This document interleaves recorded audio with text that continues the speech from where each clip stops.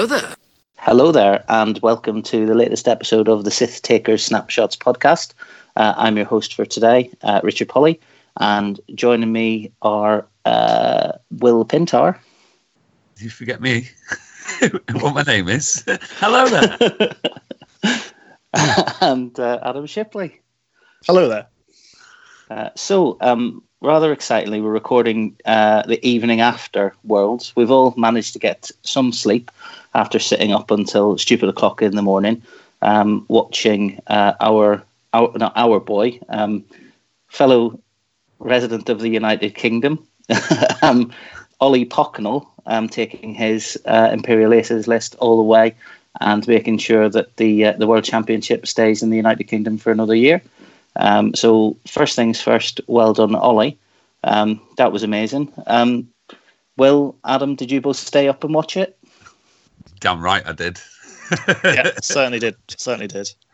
What were your thoughts? I mean, we can talk about more broadly about Worlds in a minute, but I think fair is fair. For Ollie, we go straight into the final and have a quick chat about that. What were your impressions of it as a game?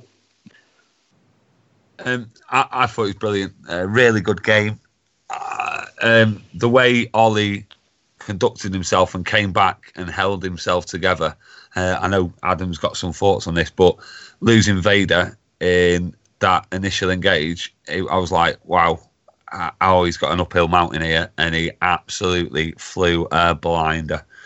He did really well, and what a great guy to win as well. A really good ambassador for the game, in my opinion, and great champion. Yeah, I agree with what you said there, Will. I mean, I've had occasion to speak to Ollie a couple of times at different events and online, and he's always immaculately comported, very friendly. You can tell that he spends his entire day dealing with people and talking to people because he's very good at being genuine and open and friendly. So yeah, I'm super stoked for him. What did you think of the game, Adam? I thought the game was a fantastic watch. So something to watch. It was just brilliant. As an example of the way that X-Wing can be played, it was also ideal for FFG. They had Rebels versus Imperials. The Rebels were the Americans. The Imperials were the Brits, just like the films. Vader gets taken down in the first engagement, but puts enough damage in to give Ollie a fighting chance, and then he comes straight back and smashes a Z95 in the very next one to really make it a proper game. And then 2-hour finals. 2-hour finals are important if you've got two ships against five, and Ollie made really, really good use of it. So, and just like you said, Rich, I've had a chance to speak to Ollie a few times over the years, and he's just so nice. He's just a lovely guy, really genuine, and couldn't be more pleased. Yeah, I mean, one of the things that struck me when I watched the match, and I think you've hit on a key point there, was the 2-hour final. Was there were very few turns, I think, where DT, the other finalist, got Ollie on the hop. I mean, he was just flying outside of himself with Whisper and with the Grand Inquisitor. He seemed to call every single move, every kill box that DT made. He just either put his ships at range 3 through an obstacle of one shot, or out of arc of everything, and was able to just keep picking damage off one here and two there. And for me, it was quite telling that I watched Ollie play Bartosz, I think it was in top 8, where he took out the 5 A-wings that Bartosz has done so well with multiple times this year. And basically, Vader won that game for him single-handed. He was popping A-wings left, right, and centre. The other two ships were chipping in here and there with a shield or a little point of damage, but Vader was just, 2 hits, 2 crits, 3 hits and a crit, constantly just pushing damage and killing A-wings. And the fact that he beat one really world-class player, Bartosz, basically with Vader, with the others as a support cast, and then he won the final. And he also, the semi-final, which against the Quad Star Vipers, which we'll come on to later, with basically the other two ships, I think shows something about his list being incredibly flexible and about his quality as a player being able to leverage all 3 pieces that he had in it.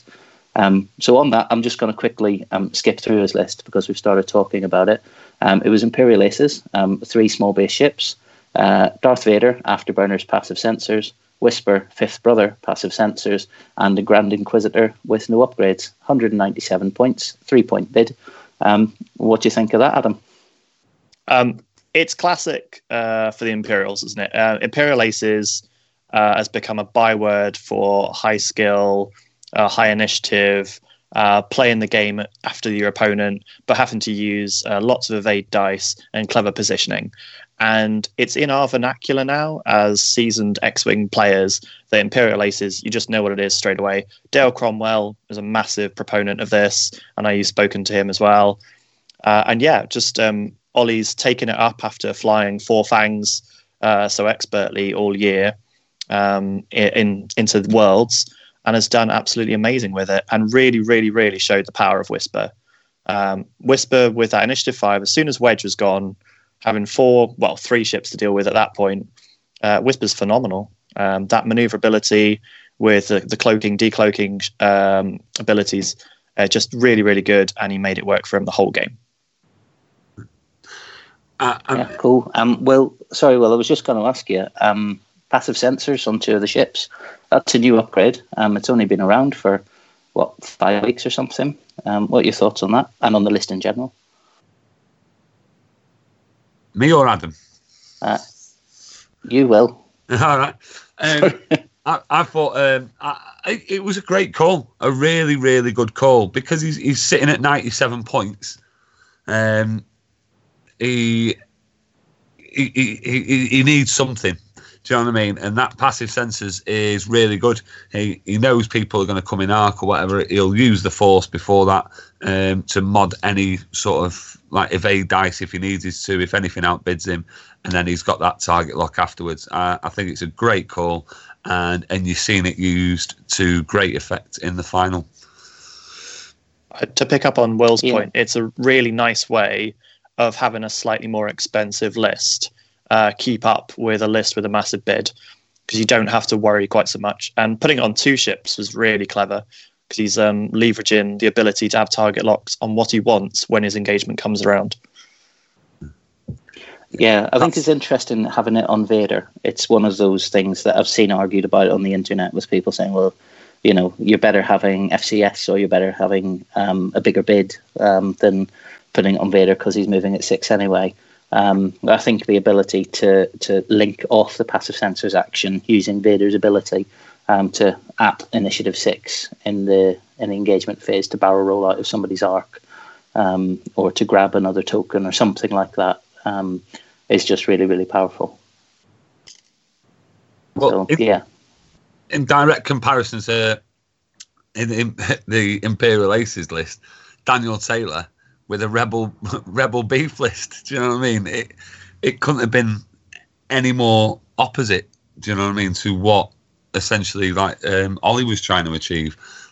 Plenty of ships, as much as he can in hull wise without using a U-wing, and I think he's done that to sort of leverage the U-wing's slow maneuver, chugging around and all the rest of it. So he's trying to use more AC type small ships.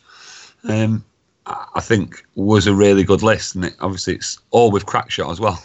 Yeah, I mean, just to run through that list as well. We've got Wedge with Crackshot and foils, Jake Farrell with just Crackshot, Braylon with Jamming Boom, it's free, why not? And Crackshot. I'd be surprised if he used it all tournament. Blount with Crackshot, and then a Bandit Squadron pilot. So 5 ships. The Bandit Squadron pilot, when I first saw the list, I thought, why would you not just upgrade some of the other ships with some other stuff? But I guess, that extra ship, and it's been a long-held truism of X-Wing that if you have enough spare points, you've got to really think about whether you're going to spend 23 points on upgrades, or if you're going to stick 23 points into just having another 2-dice gun on the board.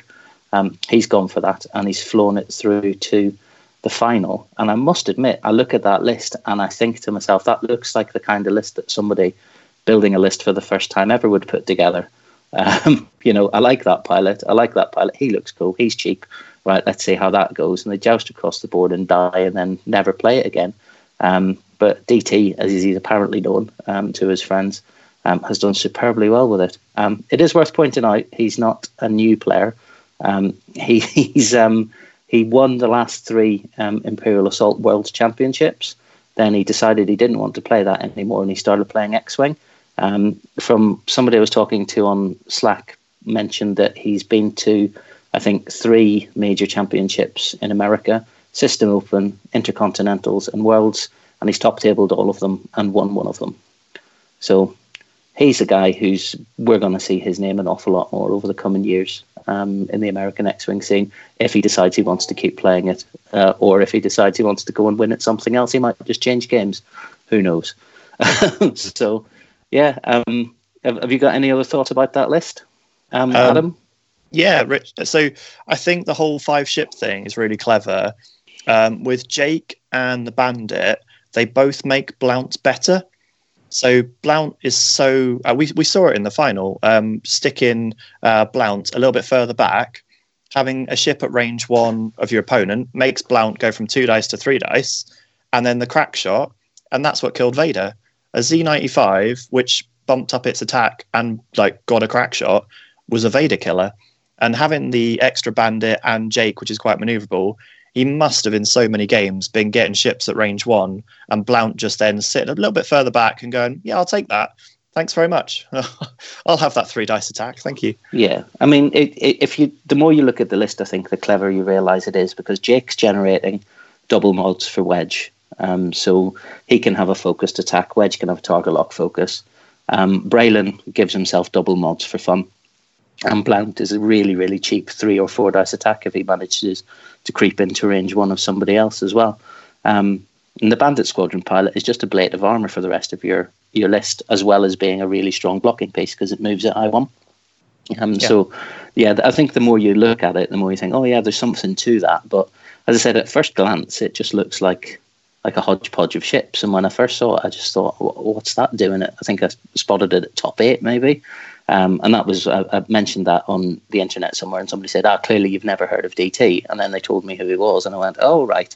So it's not the list, is it? It's the player. And I think there's an awful lot to be said about that for the lists that did do well this time round. That said, I mean, I think we should maybe have a look, because a lot of the lists are now up on List Fortress. It's not complete, but a lot of them are on there. So I know you guys have been looking through. Has anything jumped out and caught your attention? Will, do you want to give us a shout? I wouldn't say it's caught my attention, but it has in a way, I suppose. Mitchell Rabb flying all the way to the top 4 with the 4 Black Sun Assassins with Crackshot. I think that is an unbelievable feat. I mean, I think you told me earlier, Rich, he's been flying that list for a long time, and it really shown. I seen some of his one of his games in Swiss, and I managed to see a couple of his games leading up to his top 4, and initially, obviously, it almost looked like he stayed in one spot. Adam, was against Duncan, wasn't it, that game that we watched? Kalen Wong, he stayed very still, yeah. Kalen Wong. So it was against Kalen Wong. They were all melding into one eventually, but yeah, it was against Kalen Wong where I literally had to nip out. I came back, and it looked like I thought his ships were still in the same place. They actually weren't. Obviously, they turned and barreled, and then all of a sudden, Kalen started committing, and he just burst out of the box and just started deleting A-wings left, right, and centre. It was really good to watch. I think it's an interesting thing about that list, because there has been some grumbling from mostly America about the way that he flies it. It's similar to the way that people were winning with Phantoms a few months ago, almost like not fortressing, but sitting in the corner, moving around, waiting for the optimal engagement and refusing to take a bad engagement. So it's a Star Viper, so he's still got a 12 dice final salvo, so he's okay to fly up and down his side of the board. It might not be the best or most wholesome way to play X-Wing, but he's played through till the top 4. He's been watched by the world's judges, by developers, by OP top people on stream. Nobody's thought that he's doing anything bad. And listening to the way that he comports himself when he is playing, he seems like such a good top guy, really, really chilled out, really relaxed. and he just loves this list, and he plays this list all the time. And I think it's a real credit to him that he's played his way past some top level players with a list that nobody would think of putting on the table. But yeah, he's played it from halfway through first edition. He had 4-star Vipers with, I think, a sick, all painted up in matching liveries. And now he's had to drop the sick off, and it's the 4-star Vipers, and he's won 2 hyperspace trials with it, and now he's gone to Worlds and gone top 4. So massive, well played to Mitch as well for getting there. So Adam, did you have any lists that jumped out at you? Anything that interested you? Yeah, so I wanted to touch on another Rebel list in a similar vein to Daniel Taylor's. Pierre, making top 16, he had Wedge with Servo and Crack, so the same. Then Cassian with Leia, Pivot Wing and Crack Shot. So that's pretty standard from what we've seen when we've been seeing Rebel Beef this year. But then changing it up, having a Bandit Squadron to bring the points down as the points went up at the last change.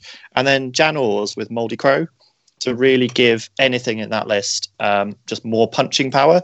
And obviously, ideally, Wedge having a lot more punching power.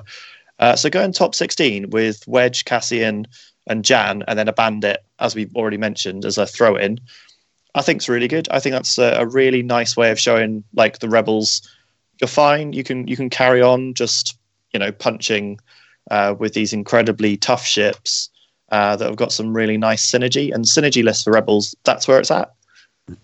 He was really, really unfortunate to lose his top 16 game. Yes, it came down to a roll of a dice on him going across the debris in his the very last turn and rolling a 1 out of 8 chance crit. Yes. I blame Darren Granger and Asa for that. I would agree. 2 games on the bounce. They every time they were commentating, people rolling crits with debris. So I blame it on them too. They are a curse, and I'm never flying debris anywhere near Darren. They did have. I think it was a couple of games, wasn't it, where the game changed in the last moment because of crits on debris. It was crazy. Yeah. It was great top list. 32 game before that as well. Yeah. Yeah. But that channel is great. Yeah, I was going to say, just talking about that list and about Jan Ors, is it's really easy to forget that because Jan Ors brings obviously the squad synergy, the extra dice to one of the squad mates, is that Jan Ors is also a 3-dice gun firing at initiative 5. It's really easy to forget that with the Moldy Crow, she's cruising into combat with 2 focuses and a target lock as well. So that there's an awful lot going on in that squad as well. So I think that's quite a good one. The one that jumped out to me was you've mentioned the player already, Will, was Kalen Wong. So Kalen was flying something that basically looks like a slightly worse version of a 5 A-Wings list until you kind of read out one of the upgrades. So he had Greer Sonnell, a Green Squadron Expert, and Zari Bango, both with advanced optics and heroic, a couple of crack shots in there as well. Then he has Finn with Perceptive Co-Pilot, heroic and advanced optics, which is a crazy expensive Finn, but is doing 3 hits on every attack. Basically, it's not possible for that Finn not to do 3 damage on every attack. And then V Maradi with GA97. Now, GA97 is... It's the Resistance! It's the Resistance. And it's an upgrade that everybody's looked at and thought, that's cool, that's thematic, and it will never see play. But here it is, top 8 at Worlds. I think he lost to Mitch Rabb's 4-star Vipers. Top 8 at Worlds, it's the Resistance, and it's amazing. And it's a list that I think I'm going to have to put on the table at some point. Now, I know that some other people were flying this or a very similar list to this and didn't do so well. Kalen is a very experienced, very good player. He's won a lot of stuff in the past and finished very strongly in the past. But I mean, this list to me I just look at it and I think this is so much fun because you've got that absolutely horrific Finn who's going to drop in behind the opponent's ships on turn 3, 4, or 5, depending on what you fancy doing, and he's just going to cruise in as fast as he can, which isn't very fast because the pods don't go that quick. But he's going to cruise in as fast as he can from behind them, and they either turn to engage him or he starts just deleting them with 3 dice, 3-hit attacks, or you ignore him completely, in which case he does it anyway. So it's just bonkers, and it looks like so much fun. So yeah, Well, it was so good when the "It's the Resistance" shouting got louder and louder as we were watching the streams, until obviously that final game against the Star Vipers, where it was insanely loud. Yeah, that was picked up. I was watching the FFG stream. I wasn't watching that game, and I was watching that, and there was a massive shout, and Alex Davey and Alex Watkins were genuinely concerned what was happening in the hall until somebody on chat pointed out that it was just people having fun playing with toy spaceships, and I think that's awesome. The only other list that I want to call out is the other top 4 list, because we could spend all day going through the top 128 people or whatever it was that made it into day 2. Was Alex Farley. So he was the highest finishing Scum. No, he wasn't. Mitch Rabb. Oh no, they both finished top 4. So 2 Scum lists in top 4. Scum obviously being a dead faction that nobody plays anymore. So Alex Farley was flying a Torquil Muck Swarm with 3 Cartel Marauders and Captain Seavor. And that was it. Torquil Mucks with the Moldy Crow. 3 Kirax fighters. They're rubbish, aren't they? Nobody uses those. They're just bad X-Wings. And then Captain Seavor. I don't understand how he's done that well with this list. Will, but you play a lot of Scum. Can you talk us through how that's good? I've played this list, and I'm not going to lie, I don't know how he's done so well with this list. I mean... Yeah, fair enough. I mean, the 3 Marauders, really cheap. It's basically a Scum X-Wing, isn't it? Seavor with his crack. His crack, his jam. If someone shoots at him, or if you're shooting, and then Mucks going down initiative 0. I'd have played around with this list. I've flew it a few times. It's all right. I didn't think it was top 4 at Worlds all right.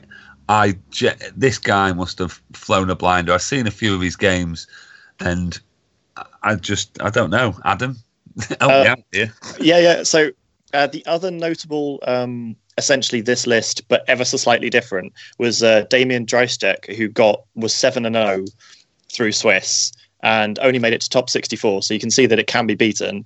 But Torquil Mux is just fantastic. So we all know that Torquil Mux is picking Wedge, is picking whatever on the other side is the scariest ship, and going, you are going to fire last in this engagement, whereas my 5 ships are going to shoot at you, and then you'll never fire in this engagement.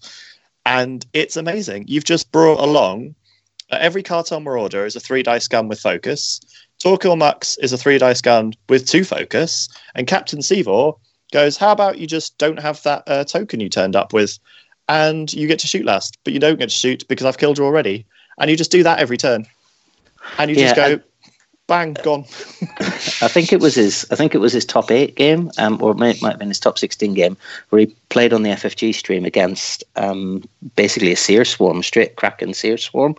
And I was watching it, and I stopped watching it because he flew into the maw of all 8 ships from the Separatist Swarm. And I thought, well, that game's over, because he's going to put one of them. He's going to put one of them to 0, and then the rest of them are just going to take maybe 2 of his Kiraxes off the board or something like that. And then, like about 25, 30 minutes later, I switched back over, and there was like 4 dead droids and about 4 damage off like 2 of his Marauders, and I was like, what's happened there? How has that happened?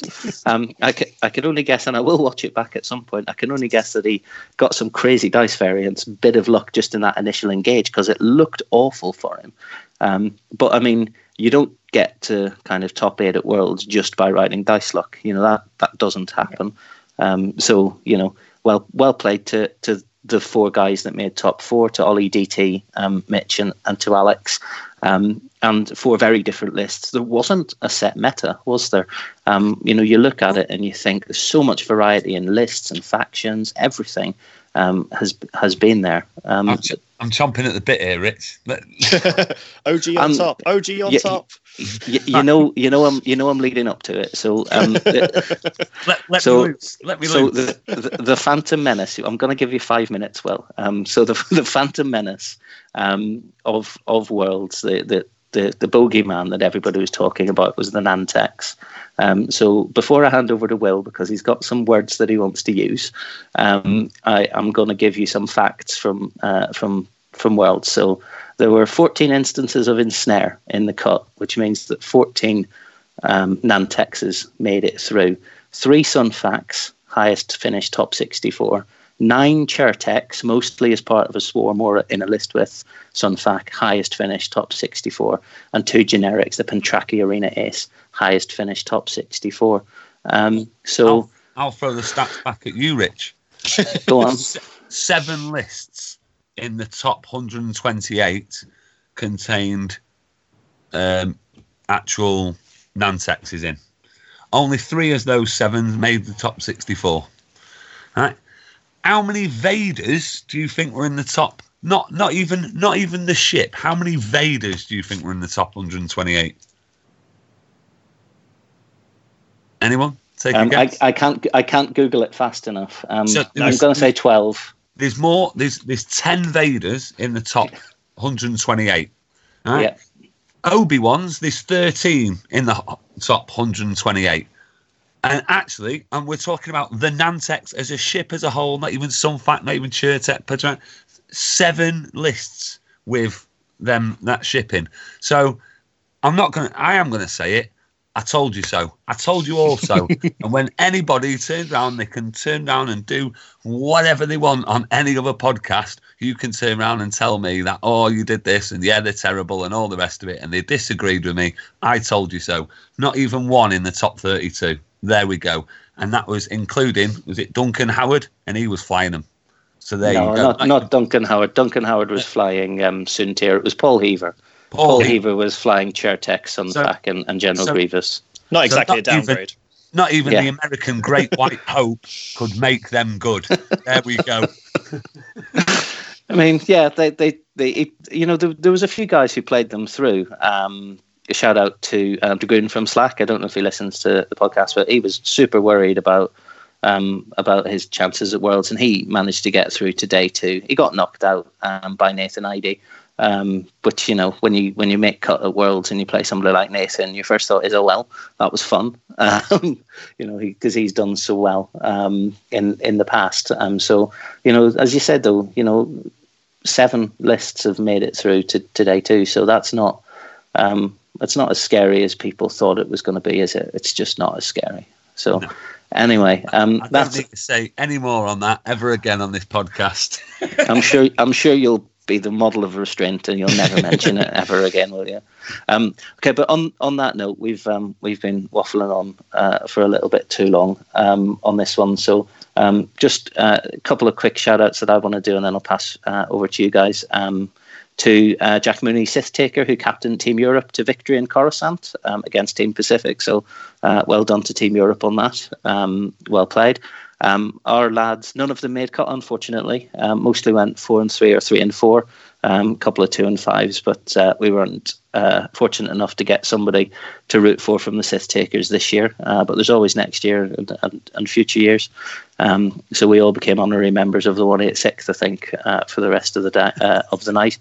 And then my last shout out is to, and I don't know what the name of the store is, in Basingstoke.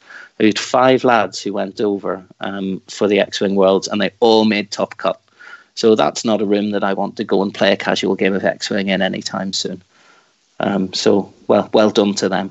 Have you any shout outs you want to do, Will or Adam? Yeah, shout out to Jonathan Cock for his Fenral Boba Fett making top 8. And then the top 8 game being basically just Fenral against a massive list on his own because Boba died quick. That was a weird and interesting and exciting and peculiar game. And then Darren Granger for going all the way to America to play X-Wing and then spending most of his week talking to the rest of us via stream commentary about X-Wing.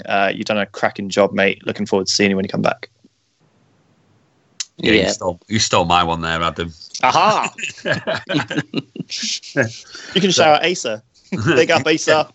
Big up Asa, making Darren sound good. Asa can make anyone sound good. He's got the best voice.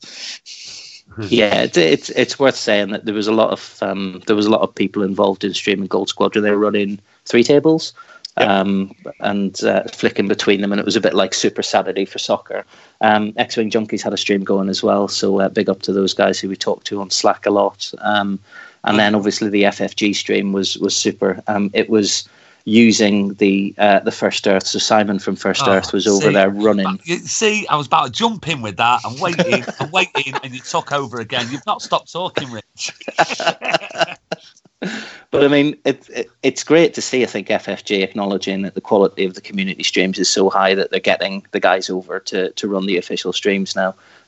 So I mean, that was really good. And the quality of all the streaming was so good. It was so easy to follow with multi-Twitch and multiple devices and all sorts of stuff. You could just flick between 3, 4, or 5 games, depending on which round it was. So yeah, that was awesome. And there was no cheat on stream drama as well, which is wonderful. So yeah. Anyway.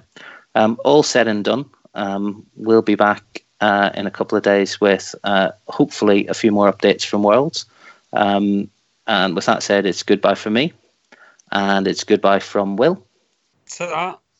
And it's goodbye from Adam. Goodbye. You light the skies up above me.